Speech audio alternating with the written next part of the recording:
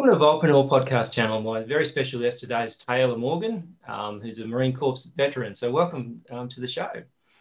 Hello. Yeah, thank you for having me. I appreciate it.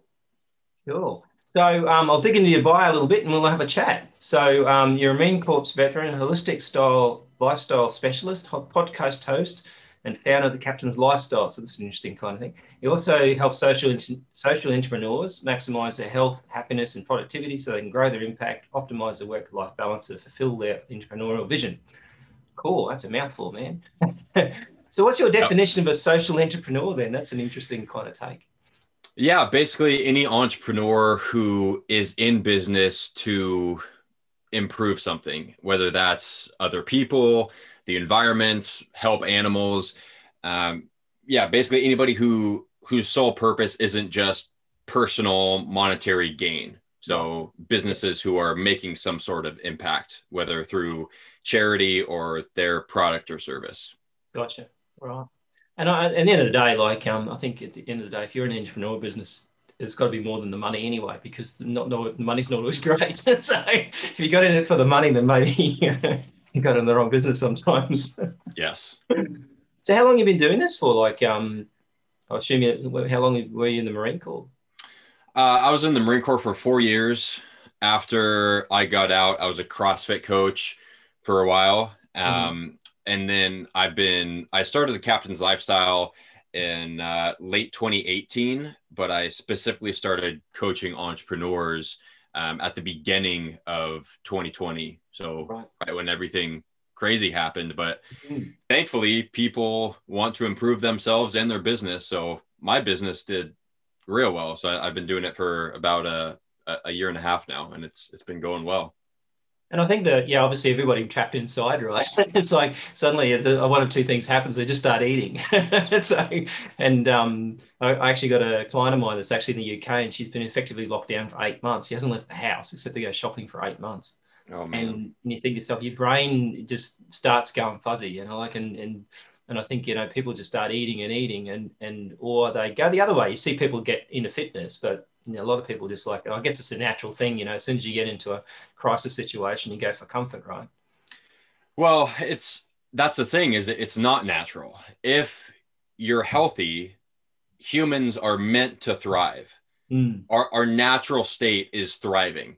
But unfortunately, we've got away from that as a society to now, it's normal to struggle to get out of bed in the morning. You're groggy all day. You come home, you just want to binge watch TV and eat bad food. That's deemed as normal now, when in reality, that is the opposite of how humans were designed to live. Yeah. So yeah, you're right. People did take the lockdown basically one of two ways. They played the victim mentality, where it's like, oh, government says it's lockdown. I can't leave my house. I'm just going to eat whatever I want and, complain about life. Or take the other path to where, lockdown, whatever, I'm still going to get outside because the sunshine is beneficial. I'm still going to work out, even though the gyms are closed. You don't need a gym to do push-ups, air squats, sit-ups. It's all just excuses. It's quite funny, actually, because I play squash. I was playing squash 5 times a week. So suddenly I'm not going anywhere because I couldn't go play squash, because squash is one of the more high-risk sports for whatever reason. I guess 2 people in a room bumping into each other is not good. So I tried everything. I was almost built my own squash court at one point. I was sort of trying to think of this thing out, the handyman round, thinking, how can we build walls here and stuff. In the end, we didn't do anything, because luckily we came out of lockdown fairly quickly. But at one point there, I'm thinking to myself, how am I going to play squash again if I can't build my own court? I have a friend that actually, a doctor that actually got his own squash court. I was tempted to ring him up at one point there. So yeah, the thing is, your brain sort of starts trying to figure something out. And I think that's the thing. If you sit there and just go, oh, well, that's it, I can't do anything, then nothing comes to light. So you just sit there and veg out and watch Netflix all day. And I think the danger here is that, to me, it was and I think a lot of entrepreneurs have an opportunity to actually get some stuff done, right? Because now you maybe not necessarily got the same amount of traffic coming to you, because particularly in March last year, everything just died off. I think it's an opportunity to kind of reinvent yourself or get stuff done that you've been putting off. Yeah, for a lot of people, it was that. But for me, almost nothing changed in my day-to-day lifestyle, just Yeah, because I nothing had here either, already, actually, because they're working from yeah, home. It's normal, right? It's just I think people really struggle with that mindset, didn't they? yeah, as long as you have the proper high performance lifestyle habits in place, Mm. any external, thing that happens besides some, huge natural disaster, nothing should really interrupt your day-to-day life. Yeah. So for me, it was, yeah, okay, the gyms are closed. That doesn't mean I'm not going to work out. I'm just going Mm. to work out at home. Mm. Schedule still stays the same. But a lot of people, they weren't used to that. And working from home became a real big issue because it all turned into gray area. There was no Mm. separation between work life and home life. Yeah. And that's a huge problem. That causes massive amounts of stress, Mm. and inability to focus because, if you're working from home, that's the same place where you're supposed to relax. And it's just very confusing. And if you don't have those, like I mentioned, those habits in place, Yeah. it can wreak havoc on your life. And I think that, yeah, and I think part of the problem was that a lot of people didn't necessarily have a place to work at home either. Like, I mean, if you Yeah. work from home, you designate a space, find a room, do whatever. But if suddenly you're thrust into it, you're working out of the living room or whatever, and you've got traffic going on, and everybody's at home driving each other nuts. So at the end of the day, it's not set up that way. So I think that's Yeah. probably a challenge. But I think you talk about discipline or you talk about habits, and I think that's an important thing. So what do you sort of see as the habits that people, particularly working from home, is the habits they should have to do that successfully? Yeah. Well, I mean, that's a loaded question. There's so many different things, but I'll give some of the big ones. Give me what you do, I guess. So is it what works for Yeah. you is lit off for someone else, right? Yeah. Like you mentioned, I wrote a few articles for different publications, and one of the things that was coming up all the time was, you're right, you absolutely have to designate a set workspace. That's once you go to that space or sit down at the desk, wherever it is, go into that room, that that's only for work. So you should not be working from your bedroom, Yep. ideally. If you do have to work and sleep or eat whatever in the same room, you should have at least a designated space. So a table, a desk, something to where you don't do anything but work in that area, just to keep everything separate. Because that's really important, to have some sort of clear separation. It's like, okay, now I'm working and now I'm in my regular day-to-day life. That's very important. But I'd say in general, for everybody, not just people working from home, you need to have set morning rituals and a set evening ritual. So your morning and evening should be you. It should not be work or anything else. Your morning and your evening is time for you. So for me, I teach the 4-3-2-1-30 method for your nightly ritual, which I'll go into each of them real quick. 4 is 4 hours before bed. Make sure you finish up all intense exercise. So as long as you work out in the morning or afternoon, that's fine. You just don't want to work out too close to bedtime, because that raises both your core body temperature and your cortisol levels, two of the things that you want to reduce right before bed. The 3 is 3 hours before bed. Finish up your last meal, because you don't want to go to bed with a big meal in your stomach, digesting. That doesn't help your sleep. That also raises your core body temperature, digesting food. And you want your core body temperature to drop by 2 degrees in order to get into deep sleep, which is the restorative sleep where your body has a chance to regenerate itself. It's when anabolic hormones are released, like testosterone and HGH. And then the 2 hours before bed is limit all forms of stimulation. So especially light from screens. The blue light shuts off melatonin production. That makes it very difficult to fall asleep. Overhead LED lights, anything like that. As well as sound stimulation. Like, you don't want to be listening to hard rock right before you go to bed. So like soothing, calming sounds are okay. And then the 1 hour before bed is limit your liquid intake, especially if you have to wake up to pee in the middle of the night, because that can greatly disrupt your sleep. So that's a simple way to improve it. Just cut out the liquids. And then also start your nightly ritual at 1 hour before bed. So no work. You shouldn't be working right up until you fall asleep. That also raises cortisol. So instead, do things like journaling or meditation, stretching, reading, something like that. Anything that helps wind you down and helps you relax. And then the 30 is take your supplements. And this is going to vary per person, but something I recommend everybody take is magnesium, just because up to 80% of the population are deficient in magnesium. And magnesium plays a role in over 300 different bodily functions. Most notably, and why you want to take it before bed, is it reduces stress and improves the quality of deep sleep. So that's just one example. But so that's the 4-3-2-1-30 method. Right, makes sense. And I think, like for me, I when I finish up on Friday afternoons, I have an office and I walk out of that office. I don't tend to walk back into that office for the entire weekend unless I go fix something or get something. But it's almost like in my mind, that's work and I'm not going to work. And I think you got to sort of put, as you say, you got to put those barriers up in terms of saying, okay, that's work, that's not work. Because otherwise, if you work from home, you will be always working. And you'll end up in a situation where, just it gets very blurry. And then obviously you're working up to it late times at night. And then that sort of, as you say, because without proper sleep, you're going to end up in an endless pit, aren't you? Yeah. So the first thing I want to say is, yeah, you'll be always working and you'll really not be getting anything done. Because if it's all gray area and there's no separation, you could be thinking about family, you could be thinking about what you're going to do after work, you could be thinking about the presentation that's due, because it's all blended together. Yes. And you can't multitask. So if your mind is thinking about all these different things at once, the quality of your work is going to diminish greatly. So that's one of the big reasons why you need that clear separation. So you can be 100% at work or 100% off of work. And to your other point, sleep. If you don't have good quality sleep, nothing else in your life can be at its full potential. You can't be healthy. You can't reach your peak happiness, and you most certainly cannot be as productive as you can be. Sleep is literally the baseline of human performance. It's that important. It's actually interesting because I read in this book a while back called, I think it's A Brief History of Mankind or whatever, and I don't think that's like the subtitle of it, but one of the things it talks about is that the reason why humans got to where they got today was their brain grew bigger.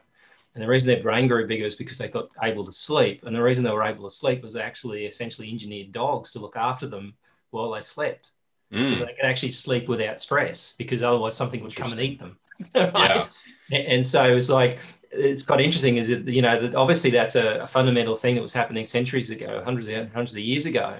So obviously it's still to this day is the same thing, right? So your brain is probably growing and doing stuff while you're sleeping. But if you've got that stress level, then it's not, isn't it? It's going backwards possibly. Yeah. I wish we would have had some of those dogs in the Marine Corps, because in the Marine Corps, when you're out on a mission, you have what's called fire watch. So in the evening, everybody is sleeping, and then you have to have at least one person, but usually more than that, people awake in case something happens. Something happens, yeah. So that obviously messes up your sleep cycle. And you're telling me SEAL Team's wrong, that they have a dog on SEAL Team and you don't really have a dog? You're telling me it's wrong? I wish we would have had a dog. Yeah, we didn't. But right, because on SEAL Team they have this dog, although it comes and goes. It's like I've been watching, because for some bizarre reason on TV in Australia, the SEAL Team is on one channel and they've decided to charge for it, like a free to air channel.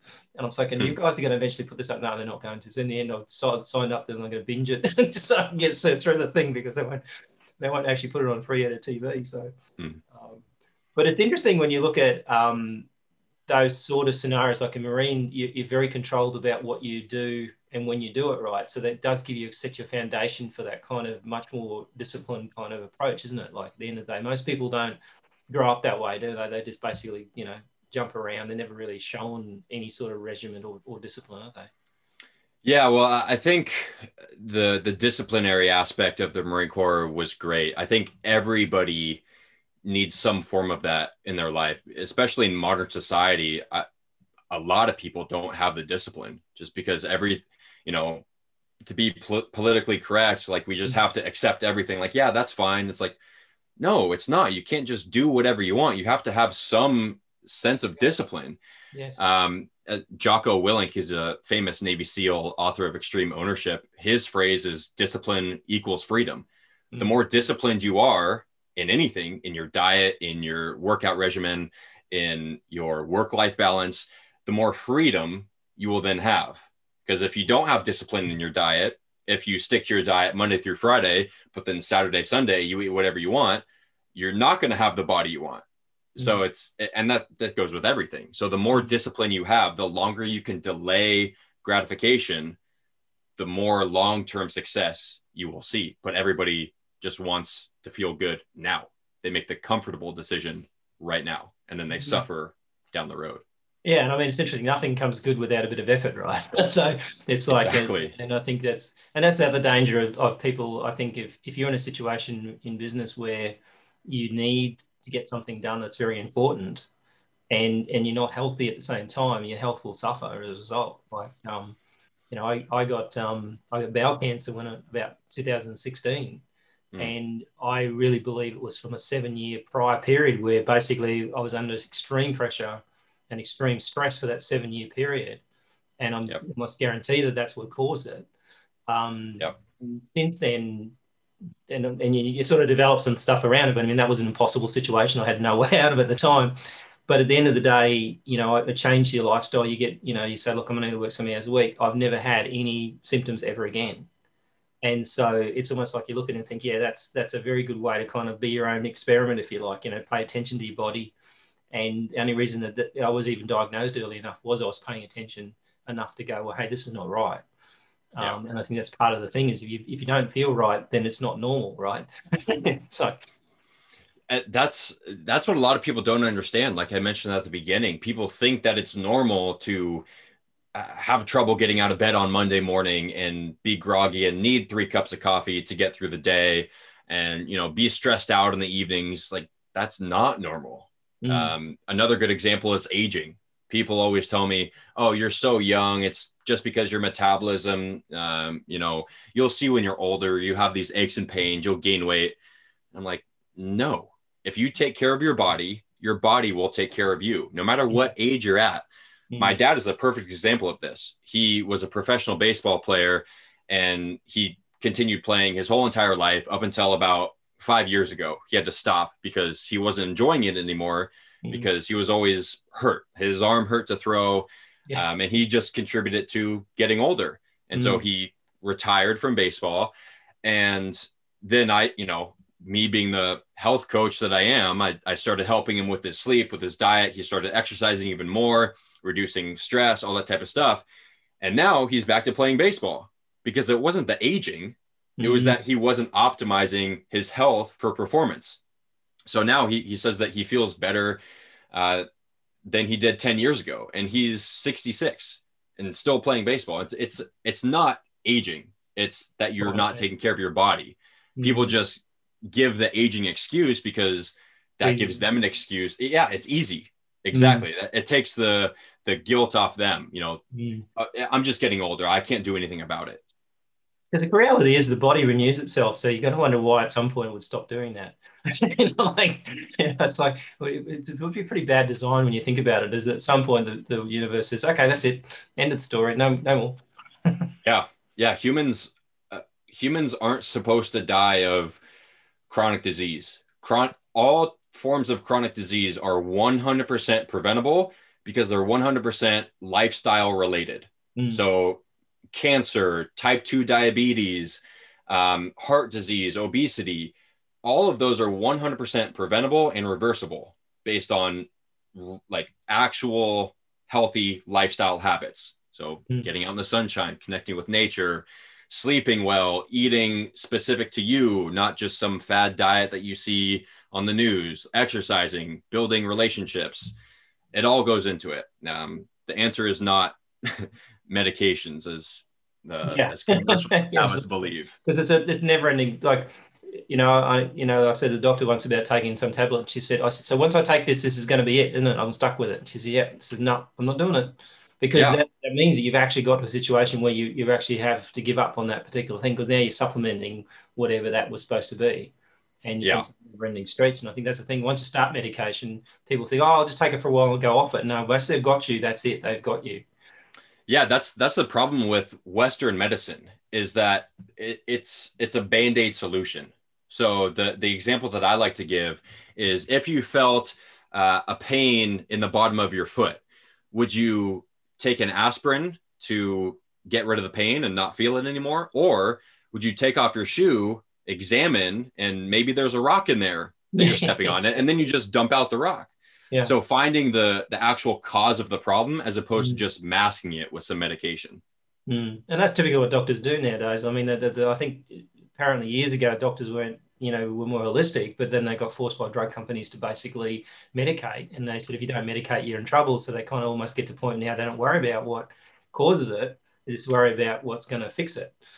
Well, I think at least in Western medicine, doctors have almost always been focused on the medication, like what they treat the symptoms, not the cause. And that's because modern medicine was founded by pharmaceutical companies. That's funded by they're put into it. And exactly. And so of course they're going to want to push these. And this is not to say that all medical doctors are bad. Absolutely not.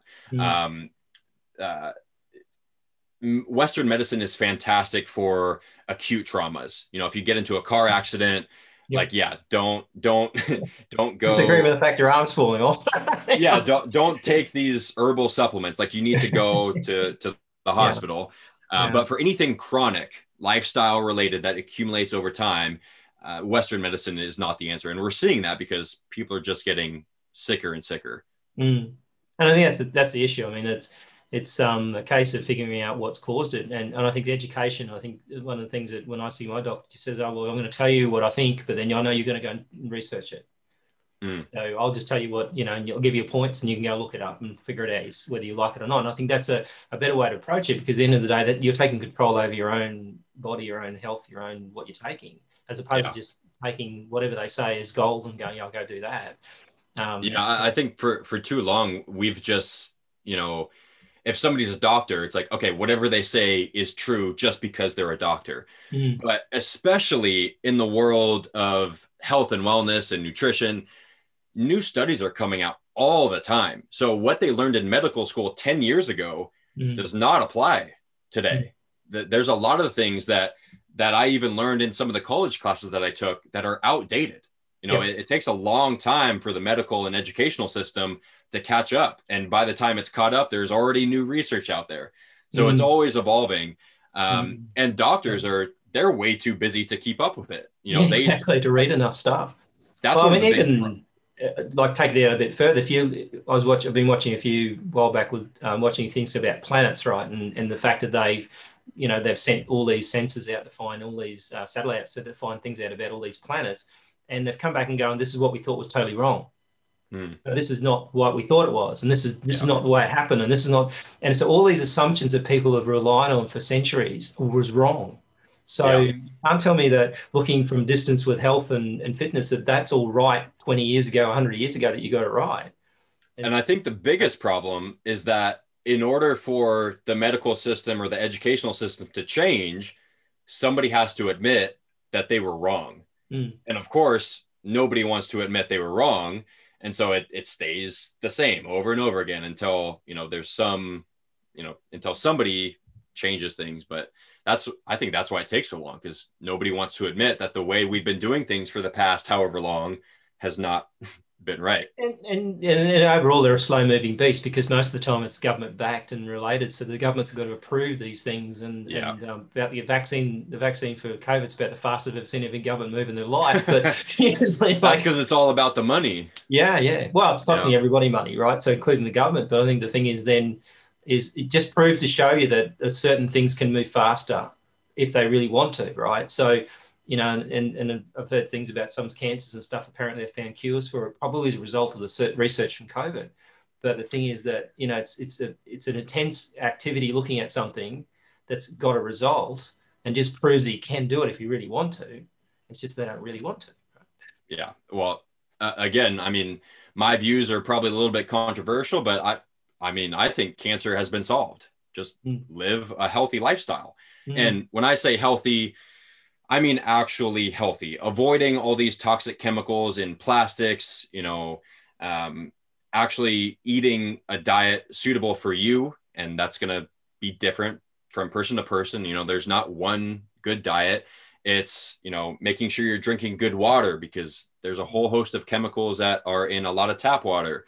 So really living a healthy lifestyle. And then second, I think that it's all anything related to the government or these big major companies. I think, unfortunately, a lot of it is just behind money. I think that there's some sort of, you know, monetary investment that. Yeah, well, my friend used to say, if you want to figure out what's going on, follow the money. Exactly. Like, figure out where the money is, and then you'll know what's going on, because it's usually motivated by money. And unfortunately, that's the only thing.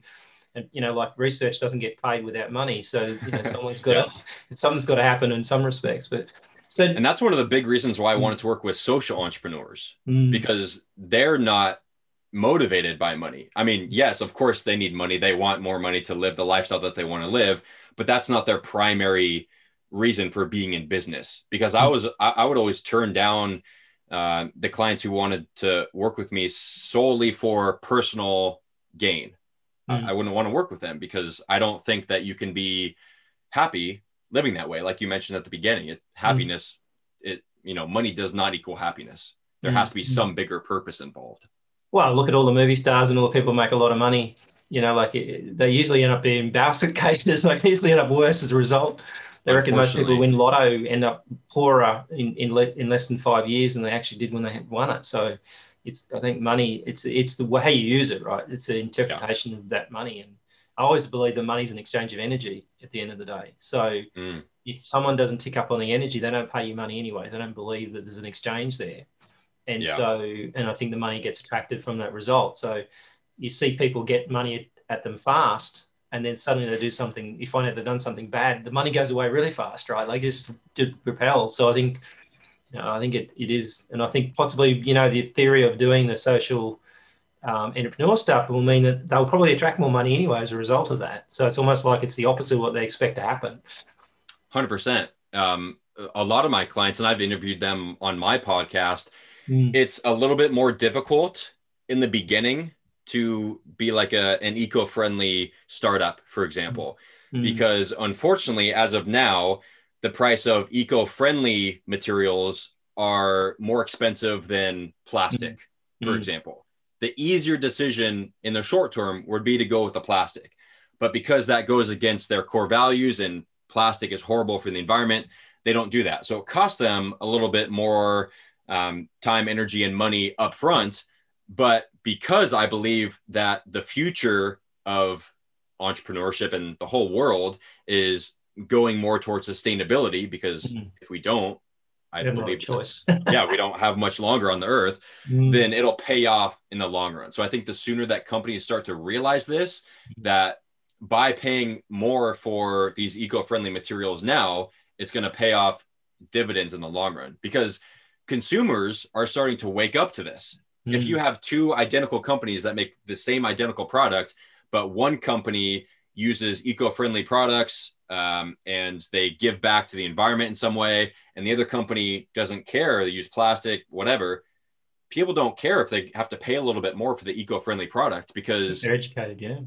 Exactly. That goes against their morals to do otherwise. And it was interesting, like, there's an ad on TV at the moment for Volvo, and I don't exactly know the exact wording, but they said something like they're going to, I think it's zero sustainability or whatever that catch cry is, starting today. So they weren't saying, oh, we're going to start in 2035 or something by the time you forget that we mentioned it.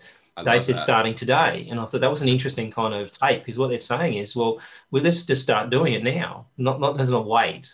And maybe they're not going to achieve it straight away, but at least you started today. You didn't put it off for 2, 3 years, 10 years. I think part of the problem is people just need to start today, right? I think that is one of the big factors of what creates successful companies. And I don't know anything about Volvo or that commercial. They might just be saying it for marketing. Oh, sure. Although they get in big trouble if someone found out, I'm assuming. But so if their CEO is optimized, because I believe in order to be a successful CEO, you have to first care about yourself. You have to care about your own health, happiness, and productivity. in order to be successful. And then I think you have to care about your employees. You have to care about their health, happiness, and productivity, because if your employees aren't healthy and happy or productive, you're not going to have a successful business. And then 3, I think that they have to care about the environment in some way, shape, or form, and giving back to the community.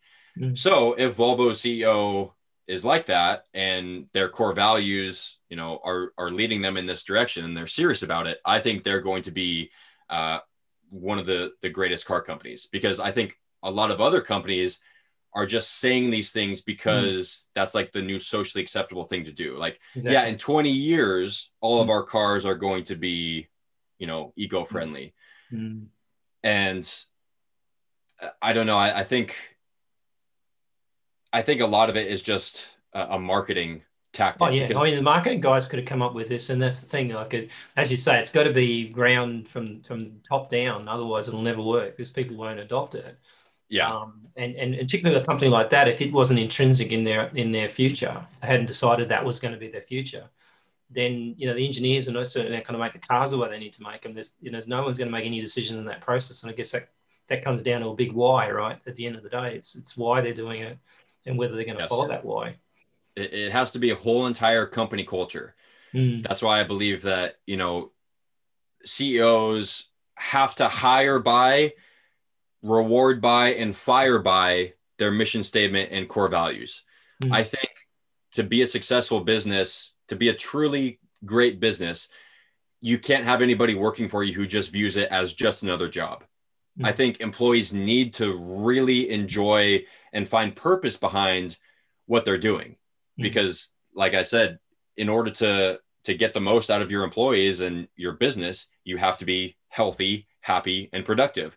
If you don't like your job, you're not going to be as productive during work. You're just not, because you don't enjoy what you're doing. And I think the biggest problem too is that nowadays, like, life is too short, right? And so at the end of the day, you spend a long time at work.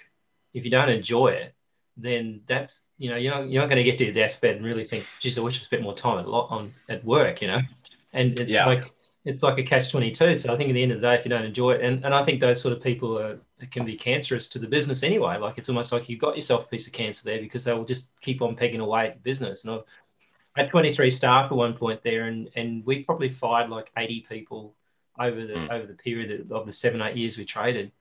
And basically, a lot of those times, some people left, but sometimes just weren't suitable. So we did them a favor, because the reality was that the longer they stayed, the worse it would get. And I think you hire fast in terms of in the right people, but hire slow if you're not sure, but fire fast. I always feel like if once you get to a point where you got this gut feeling that's not going to work out, you're just going to keep on just reinforcing the fact that you don't talk yourself out of it. But the reality is, it's not going to work. Yeah. And on this topic, I have the perfect passage from this book, Own the Day, Own Your Life by Aubrey Marcus. And in here, he says that Bronnie Ware, she was like a critical care nurse. She wrote a book about the top 5 deathbed regrets. Okay. And I don't have all 5, but I have the top 3. Okay.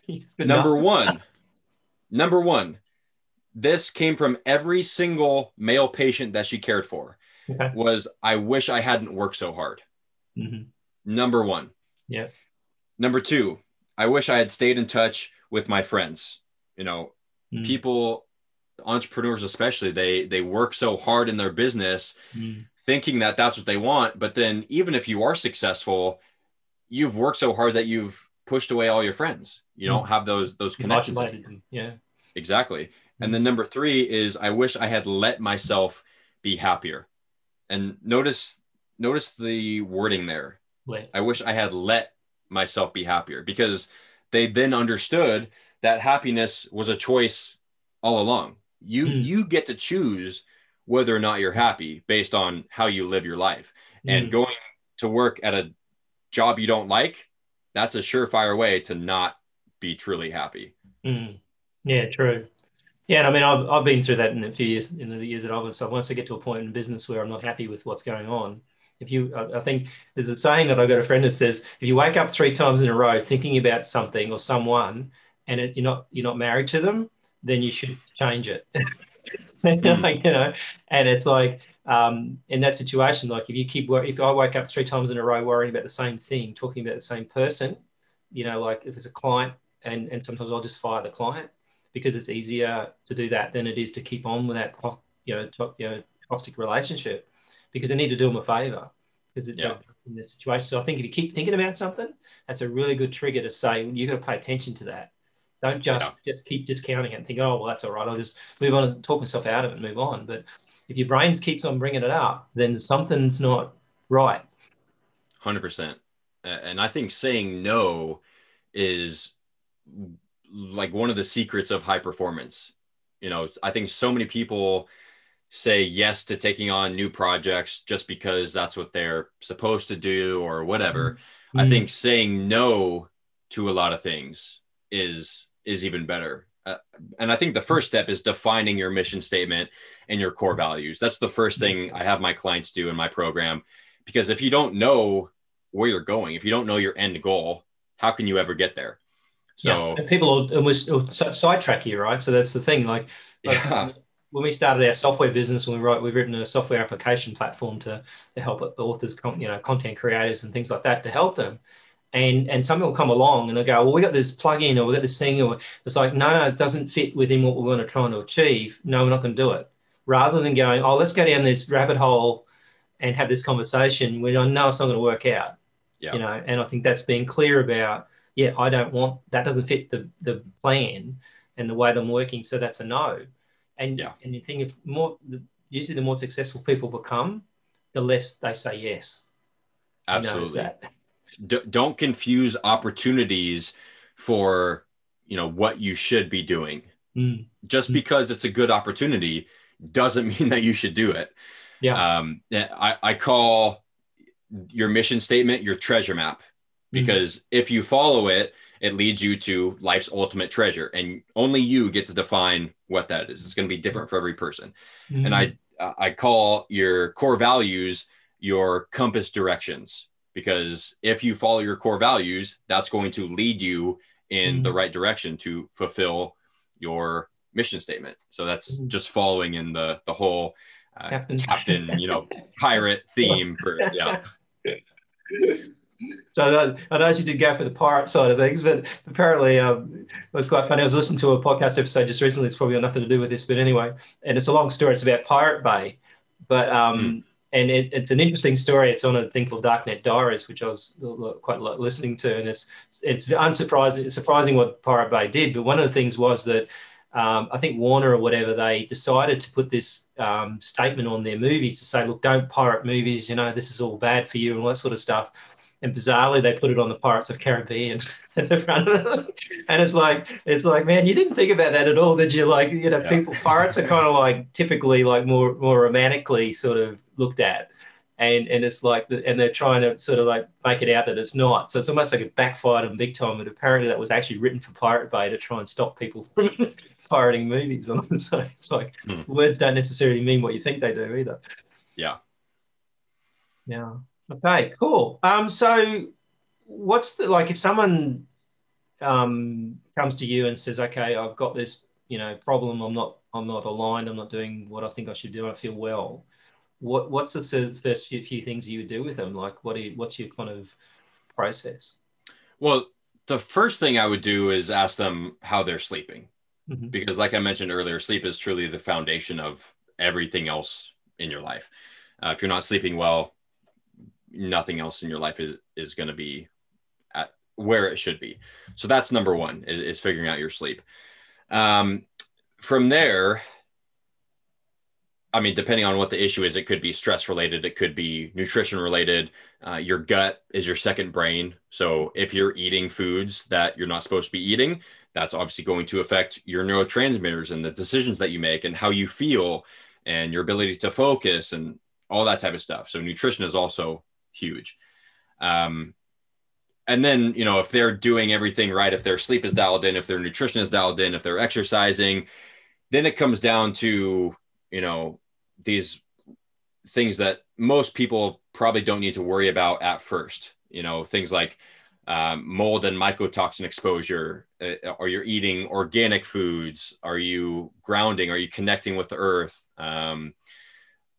There's different like biohacks and supplements that you can use, but those are always my last ditch options. Any type of biohack or supplement should more than likely be the last thing, because you can fix most problems with quality sleep, optimized nutrition, movement, good quality water, exercise, sunlight.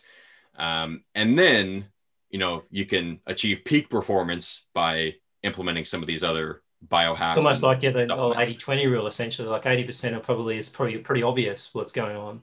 And the other 20% is really just optimizing that ultimately, isn't it? Yes, exactly. And so in my program, I have the 6 pillars of optimized human performance. So number 1 is mindset and brain health. And so that's when, we optimize your mindset, and then we dive into fixing neurotransmitter imbalances in the brain. And as well as, like I mentioned, defining your mission statement and your core values. Once that's set, once you have determined where it is you want to go, then we optimize your sleep. That's next. From there, we go into communication. So optimizing your communication with business partners, relationships with your friends and family, because that's hugely important to a long, happy, and fulfilling life, is the quality of your relationships. From there, we dial in your nutrition. So that's 3. 4 is exercise. 5. Oh, wait, I'm skipping one. Mindset, sleep, communication, nutrition, exercise, and then biohacks and different optimization techniques. Yeah. Okay. And it's pretty obvious, isn't it? But sometimes the obvious doesn't necessarily come to the fray, because it obviously requires some work, right? You've got to have a desire to do this and a reason for doing this, I suppose. And I guess that's why you're looking at the reasons at the start, because without a reason, you're not going to do anything. 100%. And I came up with that specific order because when I was a CrossFit coach, so many people thought that they could come into the gym for 1 hour and that would offset the other 23 hours of their bad lifestyle. And that's just system, not right? Yeah, that's just not how it works. Like, if you're not sleeping, if you're not eating well, if you're stressed out, working out can actually do more harm than good, because sleep is when you recover. Yeah, that's when your muscles recover. So if you're working out but only sleeping 6 hours a night, you might actually be making yourself weaker and more stressed out. Yeah. Yeah, it makes sense. And it's good. It's interesting. I quite like your approach, and I think obviously it's designed to have a bit of fun on the way through, right? Because otherwise, without a bit of fun, it's not worth it. If it's not fun, you're not going to do it. I remember a TEDx talk or something talking about the reason why people live longer is the ability to pick the phone up. In that case, and that was when their friends pass away, that they can keep on going without losing hope and having that grit and that circle of friends they maintain. And you notice in a lot of the situations, like when my father-in-law passed away, he started to withdraw from everybody, wouldn't talk to anybody, and wouldn't eat and all that sort of stuff. And that's basically, it's almost that's so obvious when you see that, but you don't see that as obvious in a normal society. But with him, he was he obviously is getting himself ready to go. And then you see other people doing it at 30. It's like, that's that's way too early to start thinking about stuff like that.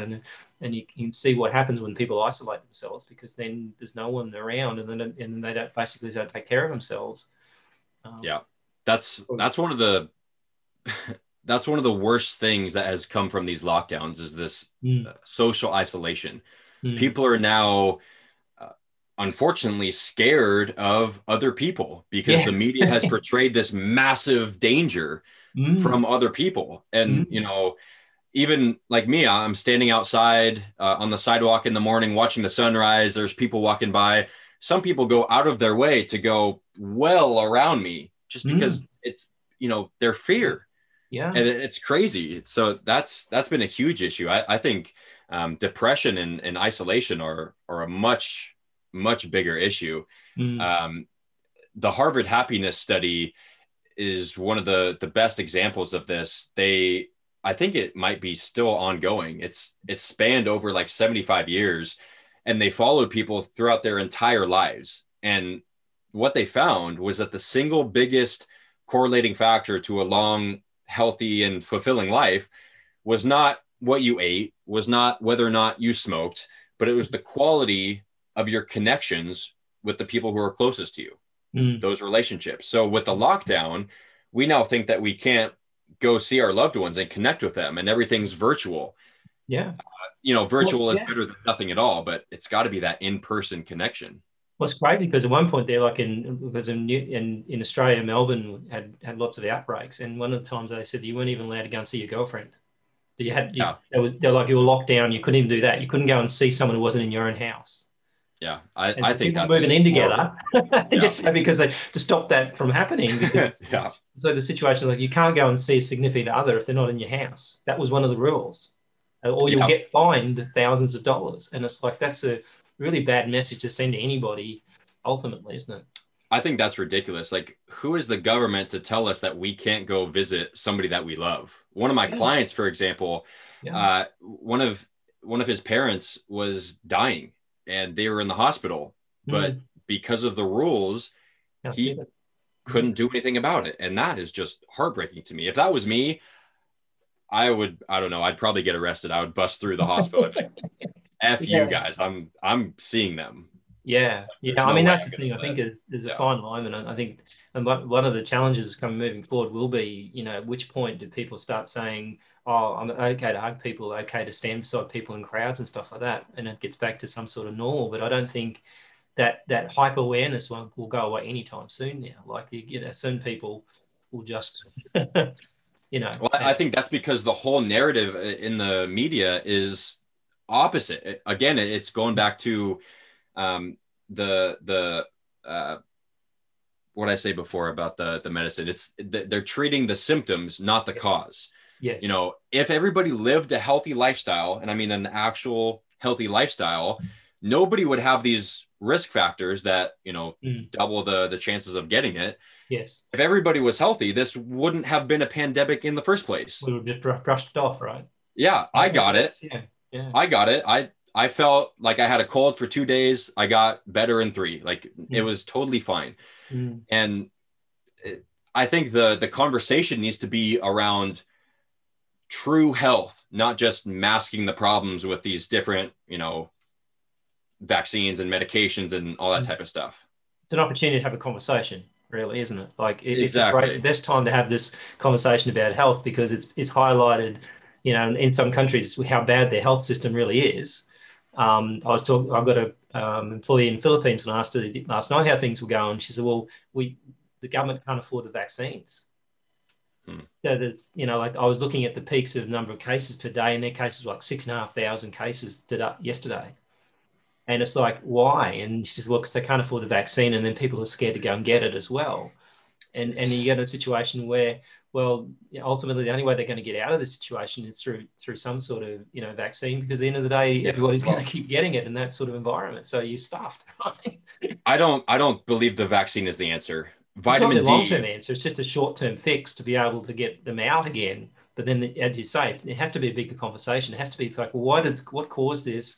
How can we prevent it? Not just blame someone for it, but actually say, well, could we have improved the world's population health-wise, and looked at who was the most people that got it, the worst, and then figure that out. But no one seems to be doing any research about that. They're almost just worried about getting rid of it, and then go away and forget about it. But the reason it happened will never be out, really talked about. Well, vitamin D is free, and that has been shown to dramatically improve the effects. And it's been known that vitamin D is the best thing for your immune system. But the reason why nobody's hearing about it, besides these holistic practitioners like myself who are preaching it, is because there's no money behind it. Yeah, exactly. It's free, right? It's there's free solutions. Well, the government one day will probably find a way to charge tax sunlight for sure, I reckon. Like, just another thing, like water, right? They tax water. I don't ever get the concept where they're charging you for water, but anyway. Okay, Yeah. thanks so much for talking to me. And I know you're on a time crunch, and we're up to the hour, so really enjoyed talking to you. And I think it starts a conversation at the end of the day. And I think if so, you've got a website. Actually, I don't have your website address here. Oh, here it is. I would direct people to info.thecaptainslifestyle.com. Okay. So there you can download my free ebook on the 4-3-2-1-30 method that I mentioned. Mm-hmm. That also has the links to my social media as well as my full website and my podcast. So Right. Yeah, that you can find. Well, we'll put that link up on in the notes anyway, so people can find it. So really appreciate your time, and let's talk again sometime soon. Of course. Yeah. Thank you for having me on, John.